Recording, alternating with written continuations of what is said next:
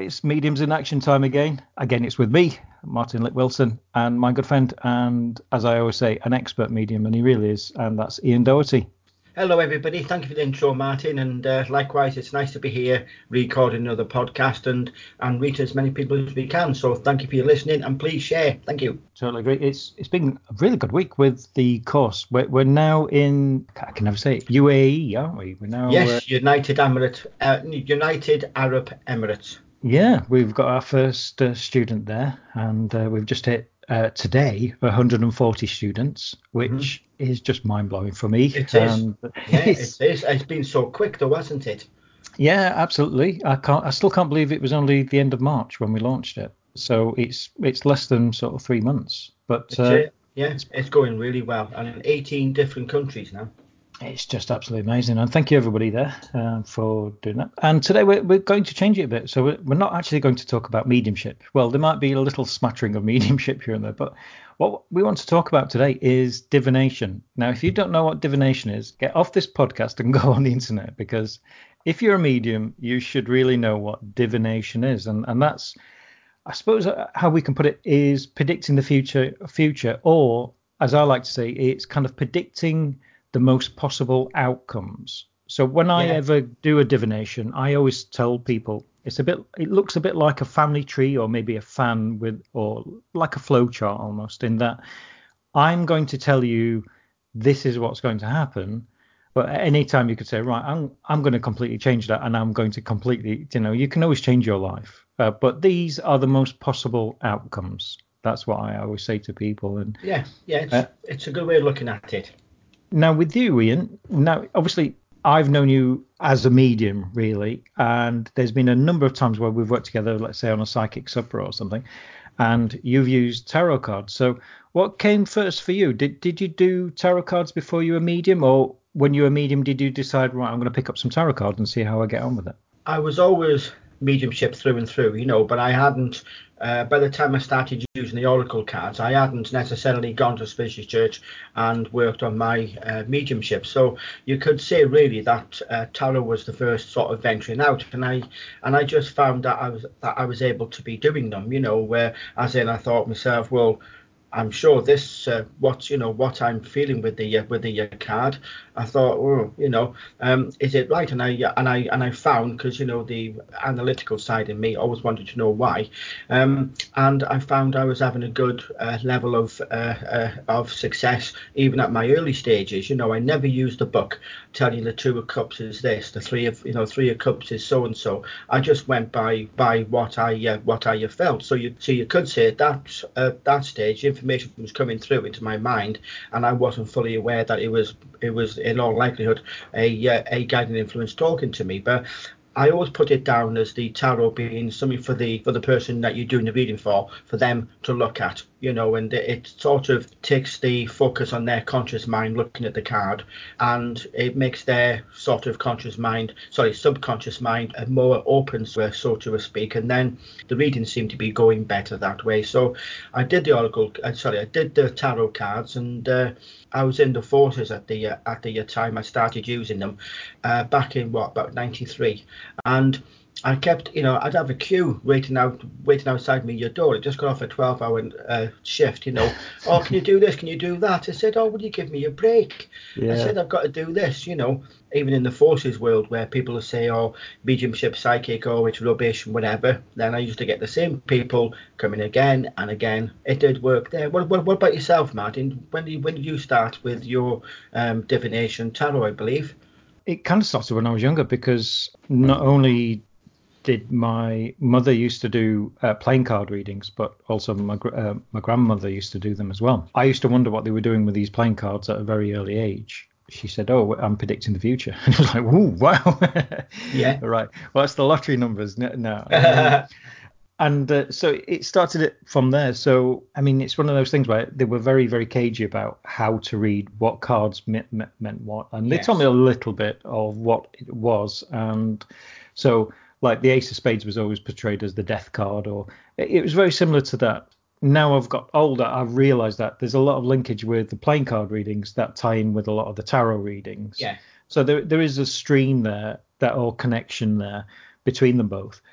But then when I started doing playing card readings at school, or whenever we went on a school trip, I'd be sat at the back of the coach doing these readings, three card readings.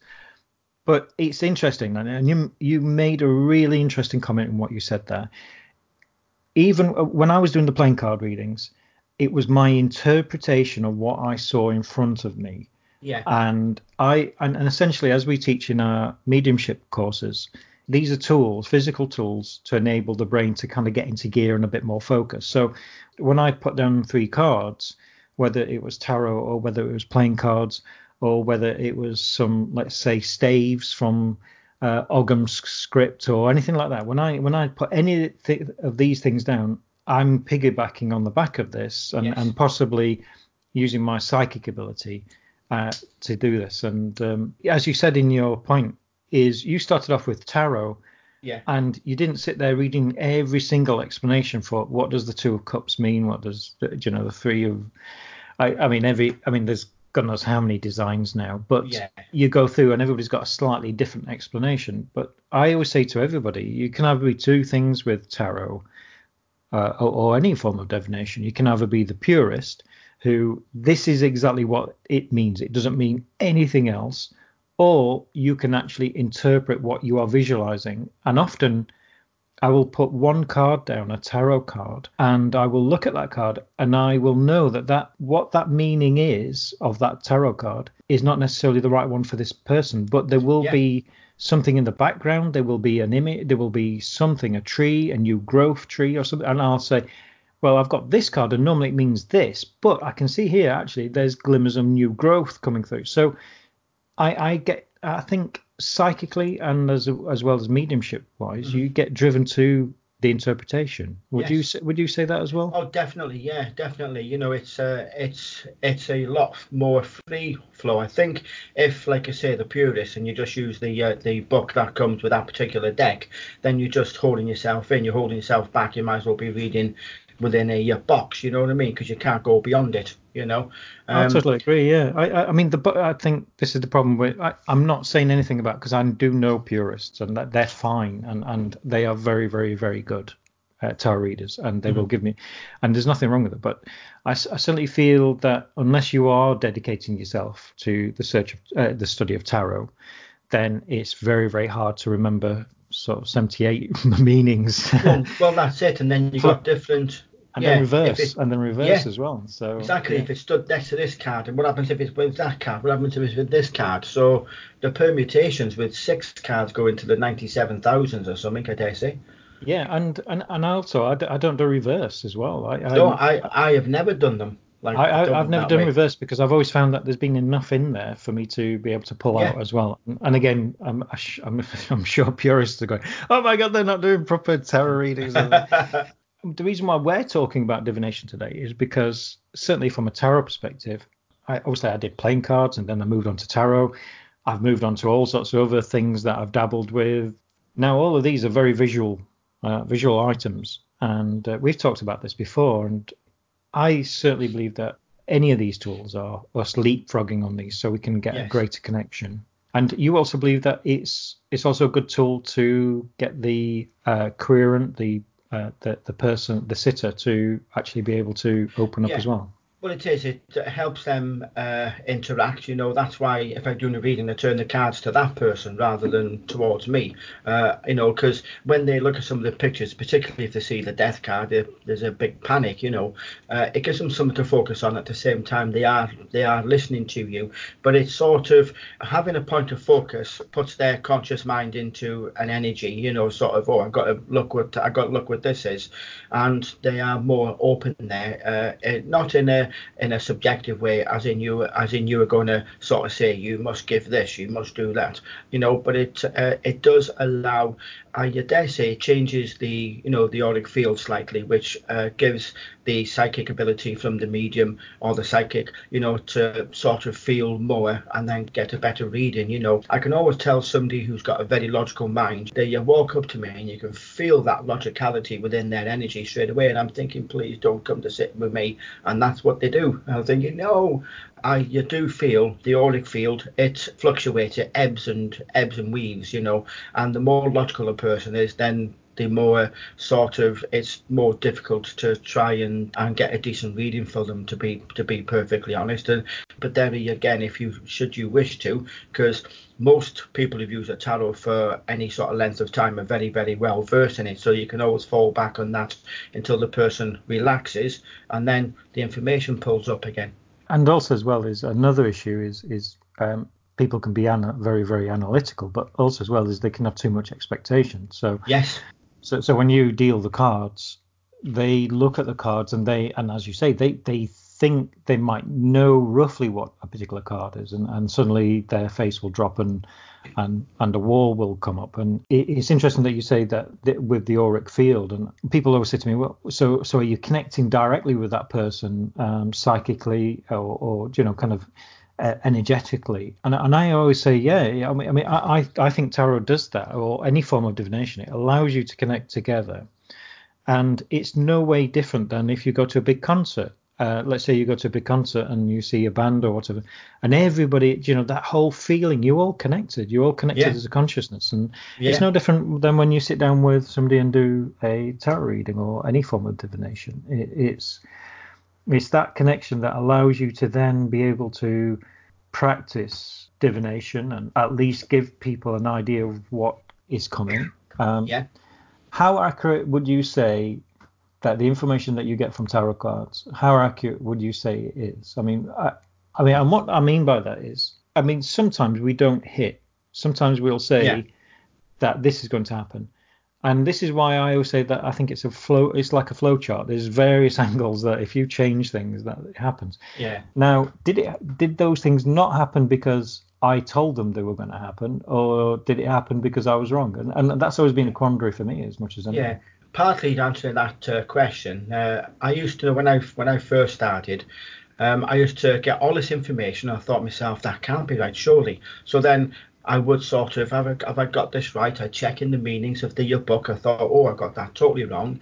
So I used to make notes on what the book said, start reading to the person, and I'd always explain, I've just started, so please bear that in mind.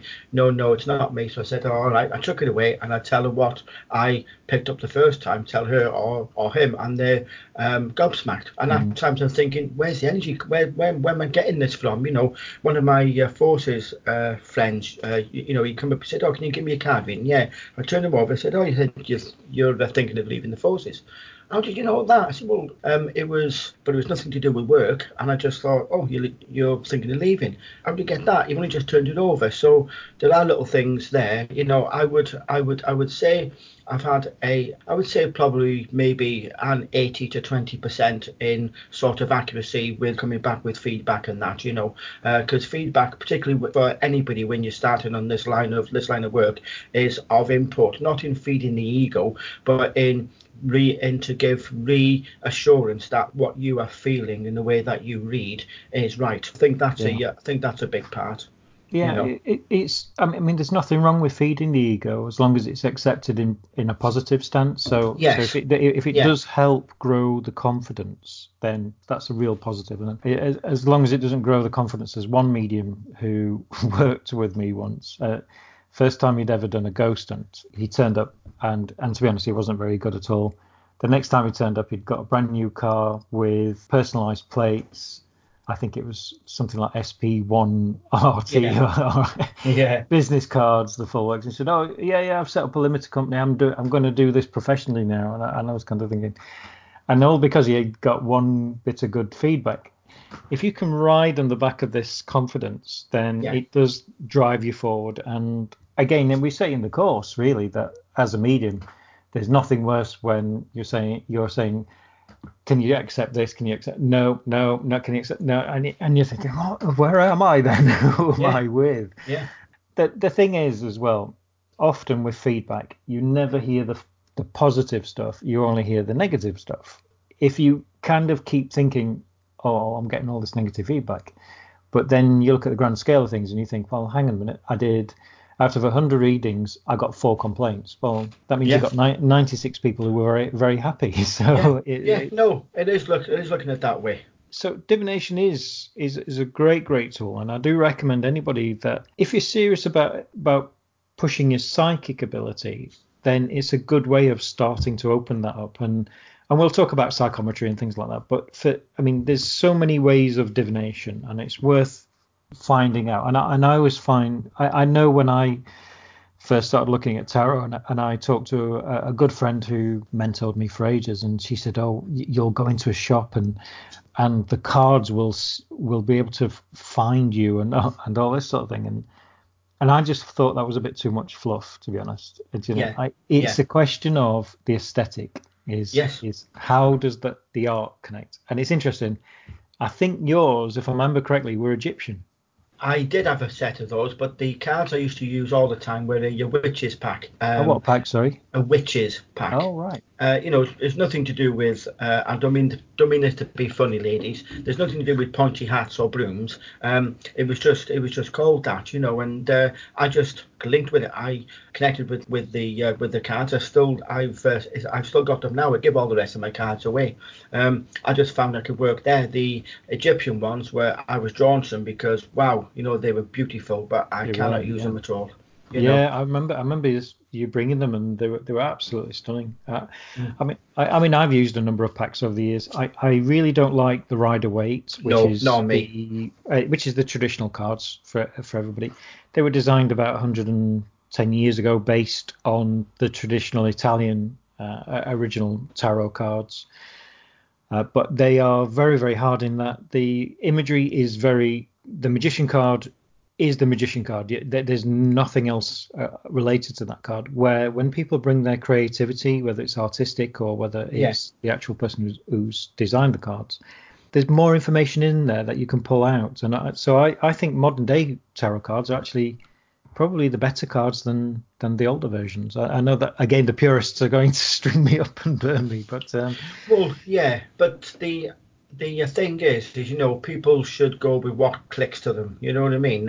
One of my friends uses a nature pack where it's all to do with trees and animals in it, and she's very, very good with them. Yeah. But it's what works with her. Yeah, I used to use one called I think it was called the Tarot of the Old Ways, which was very sort of pagan orientated, which was very, very good. But now I use one, and it's something that really, really doesn't connect with me on a personal level, and I think it's called I think it's something like the Butterfly Tarot or something like that. It really doesn't. It's kind of if I could pick a tarot pack that is completely not me, it's them. But the imagery, everything, and it works really nice with me, and it's always been very, very, very accurate. So I'm very pleased with it. So, good. But so what made you start to? You literally branched out and created your own oracle cards, and I mean, you'd been doing your art, and then you decided to do your oracle cards. Was it driven by spirit, or was it driven by personal? No, definitely driven spirit. Sorry for cutting over you there, Martin. Very definitely driven spirit side, and I was, because all my artwork is very much spirit driven. I cannot draw for a toffee, honestly. And then with the cards themselves, I just thought myself, these can, I thought, it can be an oracle pack, So I got the artwork. I formatted it in the way that the publishers wanted, and I put together a little book, and it just flowed with all these meanings and different meanings. And on my Facebook, my Aura Art page on Facebook, I do a monthly card reveal on them. I just done one Wednesday, for the month of June. And it's a very, very interactive, where I have a lot of followers on it, and it's the way that I do. I put the card in front of me, and I just link up, say, come on, friends, please, and this information just poof, so I write it down. It is general, it's not for anybody definite, but there's a lot of positive feedback on it. I just marveled at the fact, wow, I've done a set of oracle cards. I was over the moon, and I'm going to do one which is because the first oracle deck was based on pastel work. I'm going to do a second one which is oil work, which gives you a very much deeper feeling, a rich colour. It's absolutely beautiful. So that is my next venture, and hopefully I can get it started this year. I mean, I've got a pack of your oracle cards, and they're stunning. I'll use them because I've purposely not learned them. So therefore I can deal the cards in front of me. Obviously I can look and create my own interpretations, but then whenever I do a reading for myself, I'll always go by the book rather than my own interpretation, because I'm going to pollute any ideas, because I have internal aspirations, or I have internal worries that I will change that card and change that reading. So your cards are great. I really love them, and they are such a beautiful thing to look at. I think you did a great job. Well, you and Spirit did a great job. Yeah. You should do a second printing, Ian. You really should. Well, the thing is, at the time I did them, I could only I only had the finances to do the one print, and I did promise people I wouldn't do a second and third. But like I say, I asked people about them, what would they like, and I just put a number on them, so there wasn't any words, contrast, spirit, light, don't do it. There was no words to lead anybody. So just as you said, people read them the way they do want to read them, and it just flows for them. So I'm pleased with that. Yeah, it reminds me of there was an artist called Ithell Colquhoun who was involved with an occultist called Kenneth Grant, who's one of the major influences on Western occultism. And she was an artist.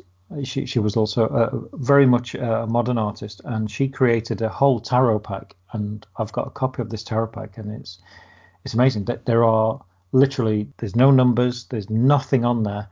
And they were made by oil, and at night she was told by Spirit what oils to drop into the water. She left it overnight. She came back in the morning and she put a card down, and then into the oil and the paint. It stuck to the card, and that was the card for that particular. Oh, wow.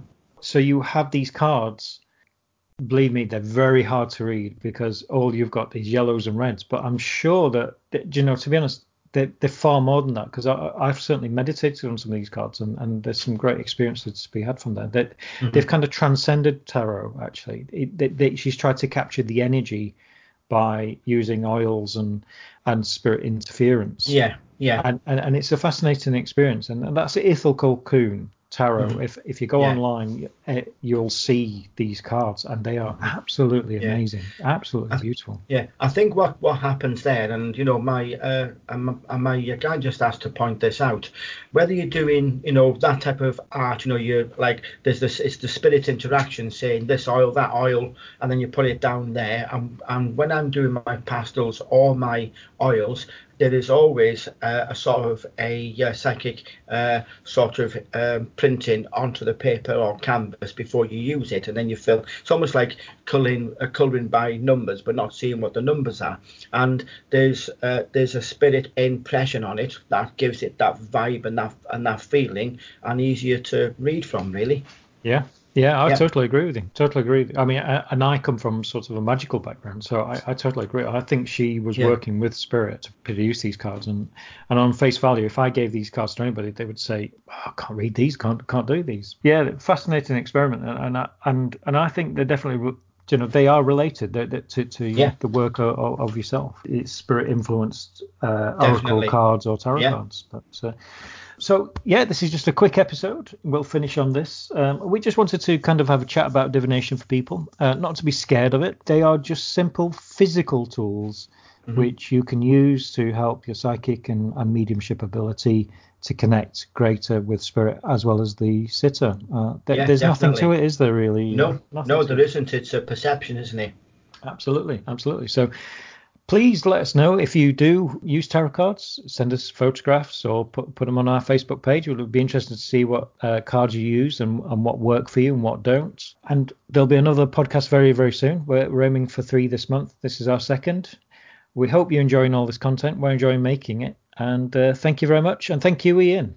Yeah, thank you everybody, and thank you too, Martin, for all the work you do getting the podcast out there. It's much appreciated, and by myself and everybody else who listens.